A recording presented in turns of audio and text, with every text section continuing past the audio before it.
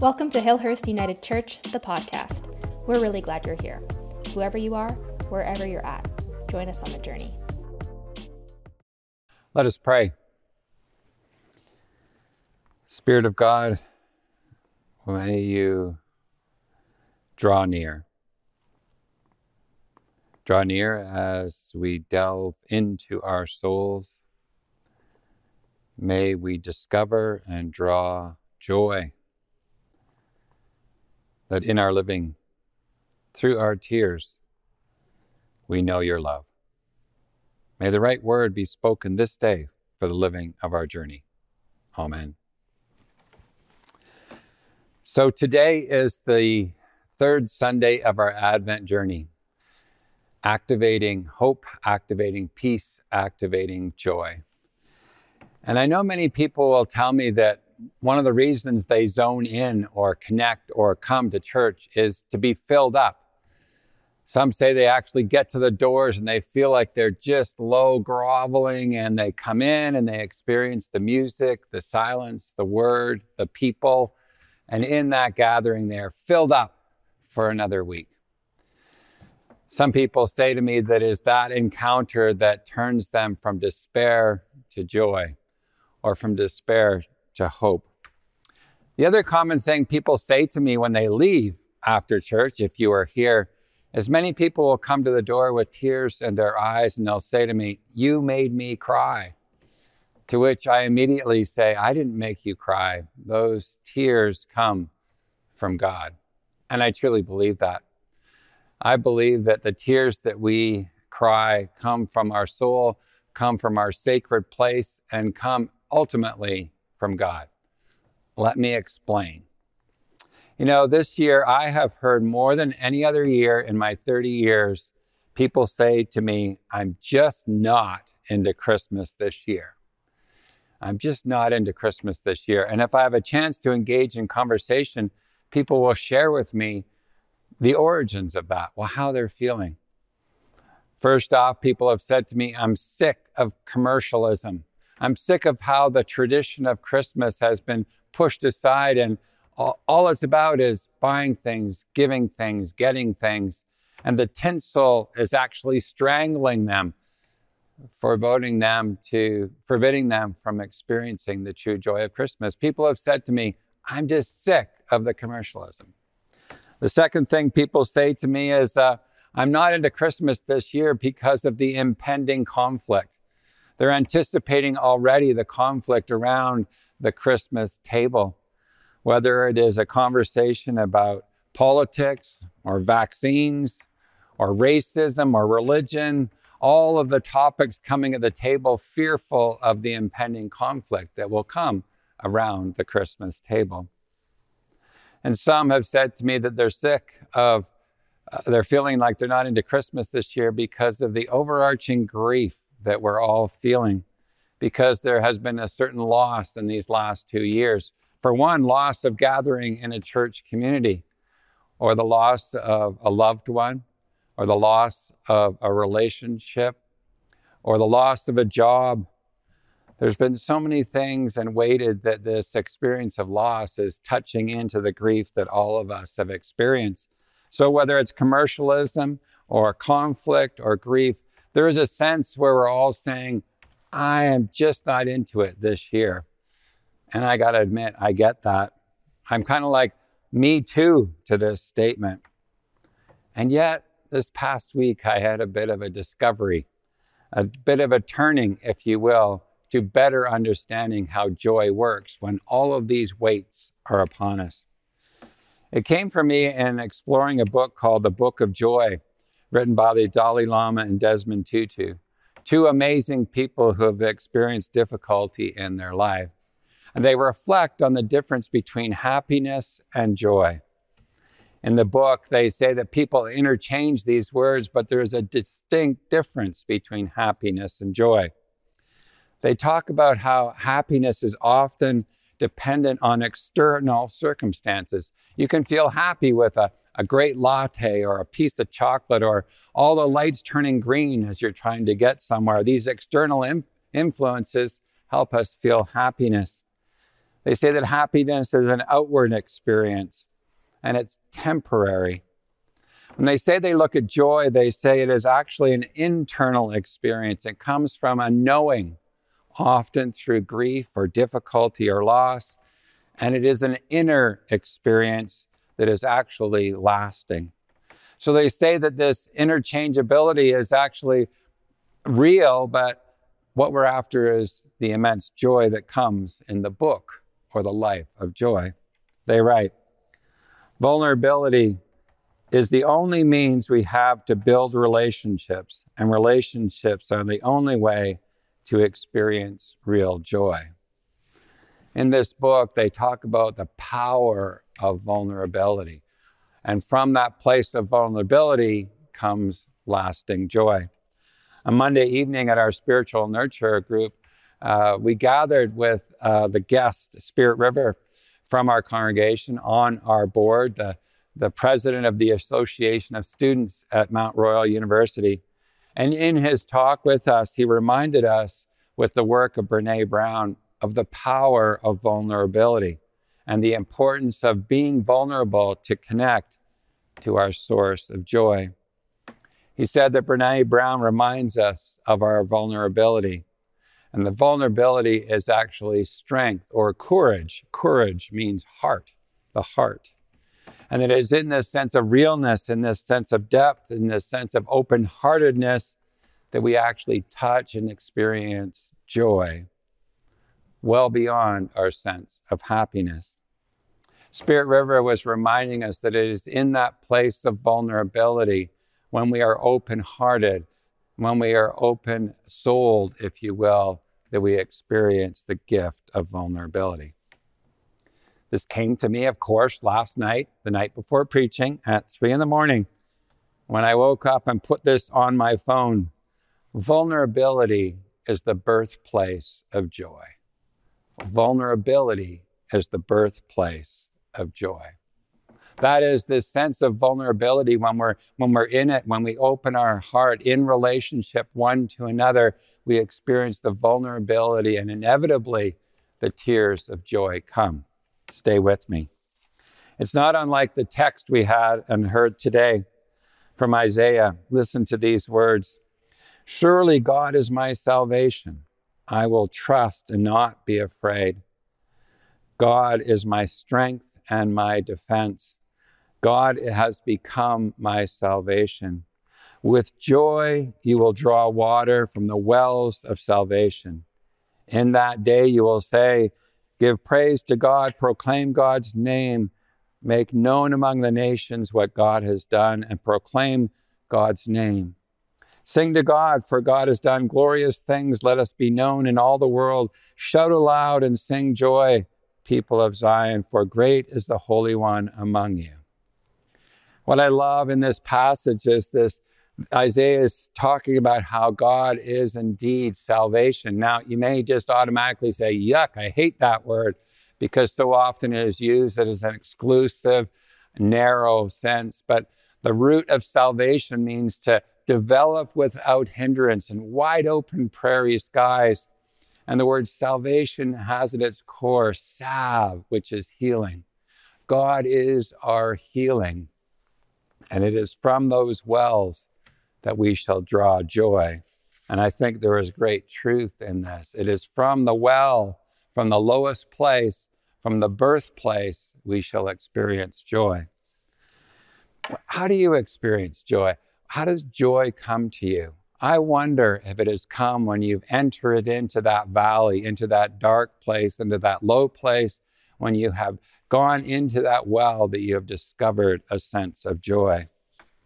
So it was for me in conversations this past week or so. On Monday evening, as we explored on Zoom with about 35 people, this whole idea of joy, when I said to the community, when have you experienced joy that has come from your grief? A woman clicked in and told her story about how 2 years ago it was that her dad died of COVID unexpectedly. And in her grief that fall, the community gathered to support her. Each night during Advent, They rang the door and left a little package there.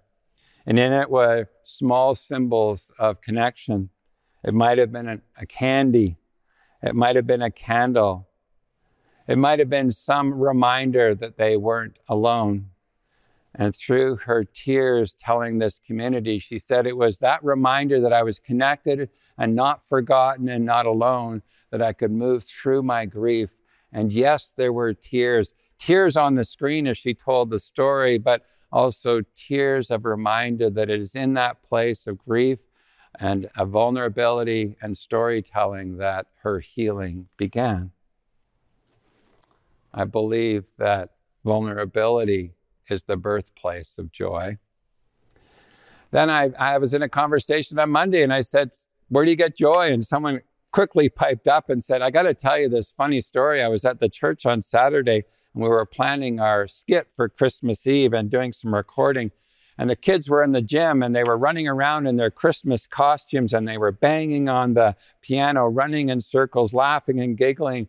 And she said it was the church noise that brought me joy. It used to drive me crazy, but now people gathered in the building and the noise brought me joy. She said, I never thought I'd say that. Here it is, the loss of community and the taste and sound of community that brought joy to this person. Vulnerability is the birthplace of joy.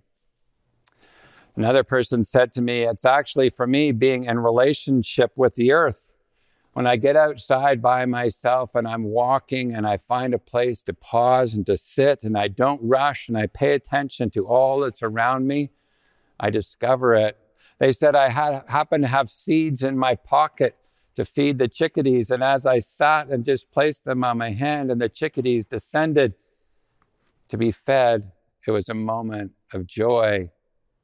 And there were tears of gratitude and surprise in the gift of creation. When we are in creation and we realize that we're not observing it, but we're part of it, the birds, the trees, the water, the mountain, the air, when we realize we are part of it, it causes us to experience joy through tears. Vulnerability is the birthplace of joy. Another person on a walk with them shared about how they're just going through incredible grief. For a year ago, they had a death of an infant in their family, a stillborn death. And then a year later, a 20-year-old grandson dying. And in her anger and her appropriate rage at what's going on, she says, I just don't get it. Why would God do this to me? And we stopped on our walk and I said, I do not believe God did this to you. I do not believe God causes cancer or accidents or illness. God's not the God I worship. I said, look at Jesus. He cries out, my God, why have you forsaken me? Even Jesus experienced the forsakenness of people crucifying. And in our conversation, when I shared that it was God's heart the first to break and God's tears to fall, that God is angry with us at how life breaks our heart, she said through her tears, that makes so much sense. God's heart, the first to break. God's tears, the first to fall. So you see, I believe all of these experiences of loss, of change, of challenge, when we are indeed in that place, that vulnerability is the birthplace of joy. And usually it involves tears. Usually it involves a realness with another about how we really are, a realness with another about the story of who we are. And I believe vulnerability is the birthplace of joy. And that is the beginning of our healing. That is the beginning of seeing God as salvation, as God healing us through our tears to a new beginning. So this is how it works for me, or the story that comes to mind for me about how this works. About a month ago, I was in Ontario to meet my mother and extended family. I took my daughter, Allie, to help my mother, who was moving out of a condo into a retirement home. And it was my job to go through a closet in this space. The closet held things like tools and boxes and broken things, and also photo albums and 35 years of my dad's sermons. And it was entering into that closet that I experienced joy. Now, I'm fully aware, as I mentioned the word closet, that this might be a trigger for the LGBTQ community who feel that at Christmas they have to enter into a closet, or the closet is a hiding of their true self. But in this, for me, it was a sacred closet, because it was a place where I could actually discover the soul and connect to the soul, and even in that low, despairing place, discover joy. And so I wrote about it on the flight back from this experience, and it will have been in the paper yesterday, the Calgary Herald. But I want to read it for you now because it helps you catch a glimpse how it is from that place of vulnerability that joy is born. So the weekend I had in Toronto with my mom and my brother and my daughter, Allie, spending time in this condo and in this closet that brought forth all of these treasures. When I got to the airport, I sat down because I was going to be there a long time, as you heard in a sermon a few weeks ago. And I just wrote my experience. And I encourage you to think about how this works in your life, because it's the writing of the stories that we discover as we delve to the well of the soul, perhaps where joy resides. So here we go. COVID-19 has been hard on everyone, perhaps hardest on those living alone. So it was for my mother, who is 94. Being alone was hard. She's a people person. When things began to ease up in the fall, we decided it was time to move her into a retirement home. We assured ourselves it was the right thing to do. She would meet others. She would have 3 meals a day and maybe even find a Scrabble partner. All of this talk meant that she had to sell the condo that she had been living in for 20 years and 15 years with my dad, who had died earlier. My siblings agreed to move the bigger furniture, and they left me the task of going through the dreaded storage room, the closet. This room is crammed with photo albums, tools, miscellaneous stuff, including a large filing cabinet with my father's sermons from 1952 to 1995. My dad was a United Church minister for 40 years, and he kept everything. I was kind of excited to accept the challenge of going into the closet and sorting through all that I could find. I wasn't looking for a sermon to recycle and share with you. Rather, I wanted to find out what was going on in my father's mind or heart as the world unfolded and he reflected it in his sermons. My dad believed that sermons that matter reflect the issues of the day, that people who gather come to know what's going on in the world and how does it connect. And he maintained that holding the Bible in one hand and the newspaper was the other, was how this dialogue would come alive. Today, we might hold the iPhone and the Bible together and see, what does my faith say to what's going on in the world? The sermons were typed on a typewriter. I remember many mornings waking up, hearing him clack, clack, clack on a Saturday morning. The mistakes were crossed out with an XXX. The pages were highlighted in red pencil. They are pieces of creative art. I discovered as I went through the filing cabinet his Queen Elizabeth, the week that Queen Elizabeth was crowned in 1953, a sermon about this. I read a 1968 sermon in July, One Small Step, when we remembered the first time a person landed on the moon. I discovered a sermon on the tragic news when J.F. Kennedy was shot. And I also read a sermon on Martin Luther King's I Have a Dream speech. I found references to the musical Jesus Christ Superstar. Do you remember seeing it on the big tapes? The Jesus Christ Superstar sermon on joy. And then, of course, he had to have a sermon when the Canadians beat the Russians in the hockey tournament in 1972. And then the joy experience in 1992 when the Blue Jays, our Canadian team, won the World Series. 50 years of sermon notes. I was delighted in holding them in my hand and imagining him typing the sermons and delivering them off by heart. He didn't use notes, but I saw the notes that were the sermon. In amongst the sermon, there were letters to colleagues, thank you notes from couples who had been married or had their child baptized by him. There were touching notes of gratitude for a funeral he had led for a loved one. There were handwritten notes tucked into envelopes with 10-cent stamps. It was classic. It seems he kept every note. Perhaps he read them on days when he wondered if it mattered what he did. The notes were a testament to his compassion, and the smell of the musty old paper made me sneeze. These notes and sermons were a gift, but what was also interesting in this closet were the collection of newspaper clippings. Here he was clipping out newspaper clippings. I discovered one from the Globe and Mail proclaiming these words, "Peace at last," dated August 22nd, 1947, after the war. The paper's price at that time was 3 cents. As I continued, what took my breath away was a 1966 newspaper front page cover of a boy 12 years old cringing as he got a measles vaccination. The title read, "Many tears now lead to fewer tears later." Discovering this photo amidst the present debate about COVID vaccination for children caused me to pause. How is it that I'm finding this on this day?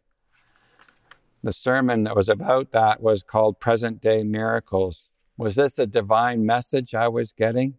The Bible and the newspaper are a good practice then and now. I also discovered in that filing cabinet and in boxes the report cards of my dad from school. His struggle in math made me understand my own struggle with math. The handwritten grades and comments were formal and directive, handwritten by the teacher. There were black and white photographs of my dad's sports teams in high school and university. Bundled in with these were homemade Mother's Day and Father's Day cards that my siblings and I had made over 50 years ago, written on construction paper, written in cursive writing. The messages had a formal tone, yet reflected our appreciation for my dad's sense of humor, his love of sports, and care of the family. Buried deep in these boxes, we discovered my parents' wedding photos, my mother's first airplane ticket from 1947, handwritten, purchased for $18.04 to fly from Toronto to Ottawa. We also discovered a 2-foot by 2-foot menu from the Chinese restaurant they went to on their honeymoon in 1952. Why did he keep all of these treasures? The dreaded closet was anything but. It was a sacred time for me to reminisce and reflect, time to peek into my dad's soul, the Bible and the newspaper connected. To glimpse my dad's sentimental heart that we love so much, the closet opened me to the gift of the past and made me appreciate the present even more. My mother has moved into the retirement home without a closet for old treasures. Thankfully, I kept a large hockey bag filled with the contents for my kids to explore one day. In a time when we're encouraged to declutter, I'm thankful my dad kept the clutter and the memories for me, my family, and future generations. That's what I wrote. And here's the thing as I reflect on that writing. It was hard. It was painful, and yet it was deeply joyful. We laughed right out loud, and we cried when we saw some of these treasures. And that's the way joy works. It often comes from the loss and the grief that we somehow discover joy, and it is experienced. You see, vulnerability is the birthplace of joy. And I share this because it's important for you to know that it is in your vulnerability, in your grief, that you will experience joy. And I know our emotions can be right on the surface, and I invite you to delve into them, to go into the well and remain there and allow tears to flow, because it is in those tears that you will name this as the gift of joy. In Bethlehem, we celebrate the birth of Emmanuel, God with us. And I know this day that if we trust, and if we delve, and if we rest, and if we weep, we will indeed birth joy. So, as you go into this week, may this experience today fill you up. May the tears that fall from your eyes remind you that God, Emmanuel, is with you and with me and with all of us as we journey. May it be so. Amen. Thanks so much for tuning into Hillhurst United Church, the podcast. If you enjoyed today's episode and are thinking about someone who might enjoy it too, we invite you to send it their way and help the podcast grow. We're really glad you're here, and we'd love to know what you thought about today's sermon. Leave us a review in iTunes or send us an email at communications@hillhurstunited.com. We'd love to hear from you.